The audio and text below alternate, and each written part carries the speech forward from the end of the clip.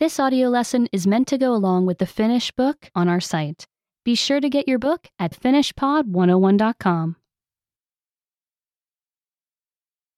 Pukeudu sään mukaan. Dress for the weather. Muuttuvat vuoden ajat. The changing seasons. Monissa maailman osissa on 4 vuoden aikaa. Many parts of the world have 4 seasons.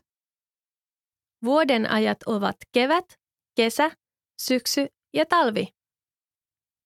The seasons are spring, summer, fall, and winter. Sää muuttuu vuoden ajasta toiseen. The weather changes from one season to the next.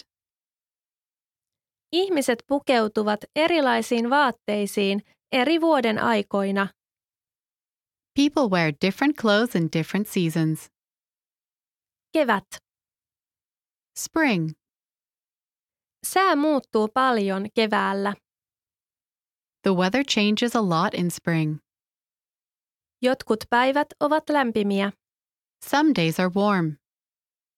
Toisina päivinä voi olla niin kylmä, että sataa lunta. Other days may be cold enough for snow. Sää saattaa olla tuulinen tai sateinen keväällä. The weather in spring can be windy or rainy. Farkut ja pitkähihainen teepaita ovat juuri sopivat monina päivinä.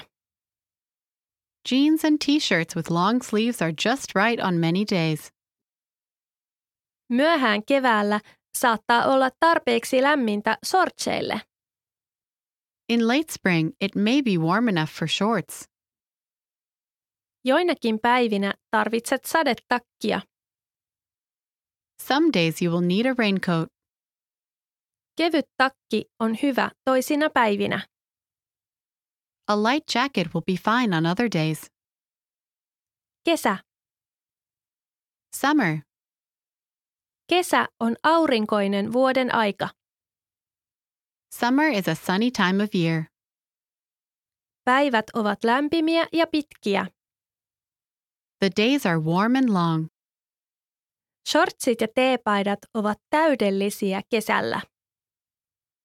Shorts and t-shirts are perfect for summer. Pukeudu uimapukuun, kun menet uimaan. Wear a swimsuit when you go swimming. Ihmiset viettävät usein kesällä paljon aikaa ulkona. People often spend a lot of time outside in summer. Vältä liiallista auringonvaloa. Stay safe from too much sunlight. Syksy. Fall. Sää viilenee, kun syksy saapuu. The weather gets cooler when fall comes.